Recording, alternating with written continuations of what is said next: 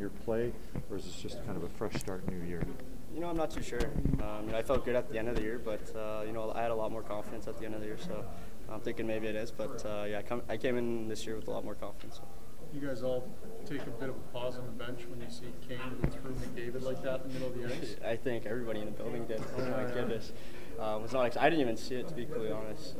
But I saw the replay and I was like, oh my goodness, what's happening? That's not what you want to see in a preseason game. Now, there's a lot of talk before the game about can Connor McDavid score 50 goals because he's done everything else offensively. What do you think about that? Just because the way he kind of set you up, it seems like he's always looking for somebody else rather than maybe taking shots. I definitely think he can.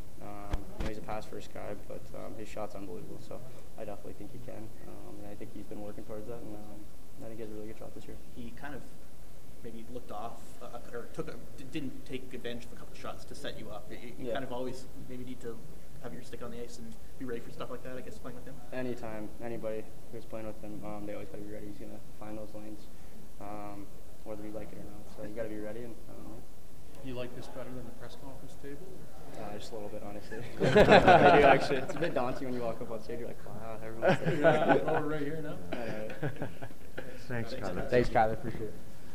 Hi, it's Shauna, and I might be a bad parent because my kids think French fries are vegetables. Hey, it's Ryan, and I might be a bad parent because I went out for wings when my wife was in the hospital after giving birth. Johnny here. I might be a bad parent because in my house, the tooth fairy gives pocket change. But we're not alone. Len emailed us and said his 6-year-old daughter's Tarzan moment going from love seat to lazy boy by curtains made him more proud than any dance recital. And Andy left his 2-year-old at the rink. All right, guys, I'm sure we're not alone. Like Andy's kid.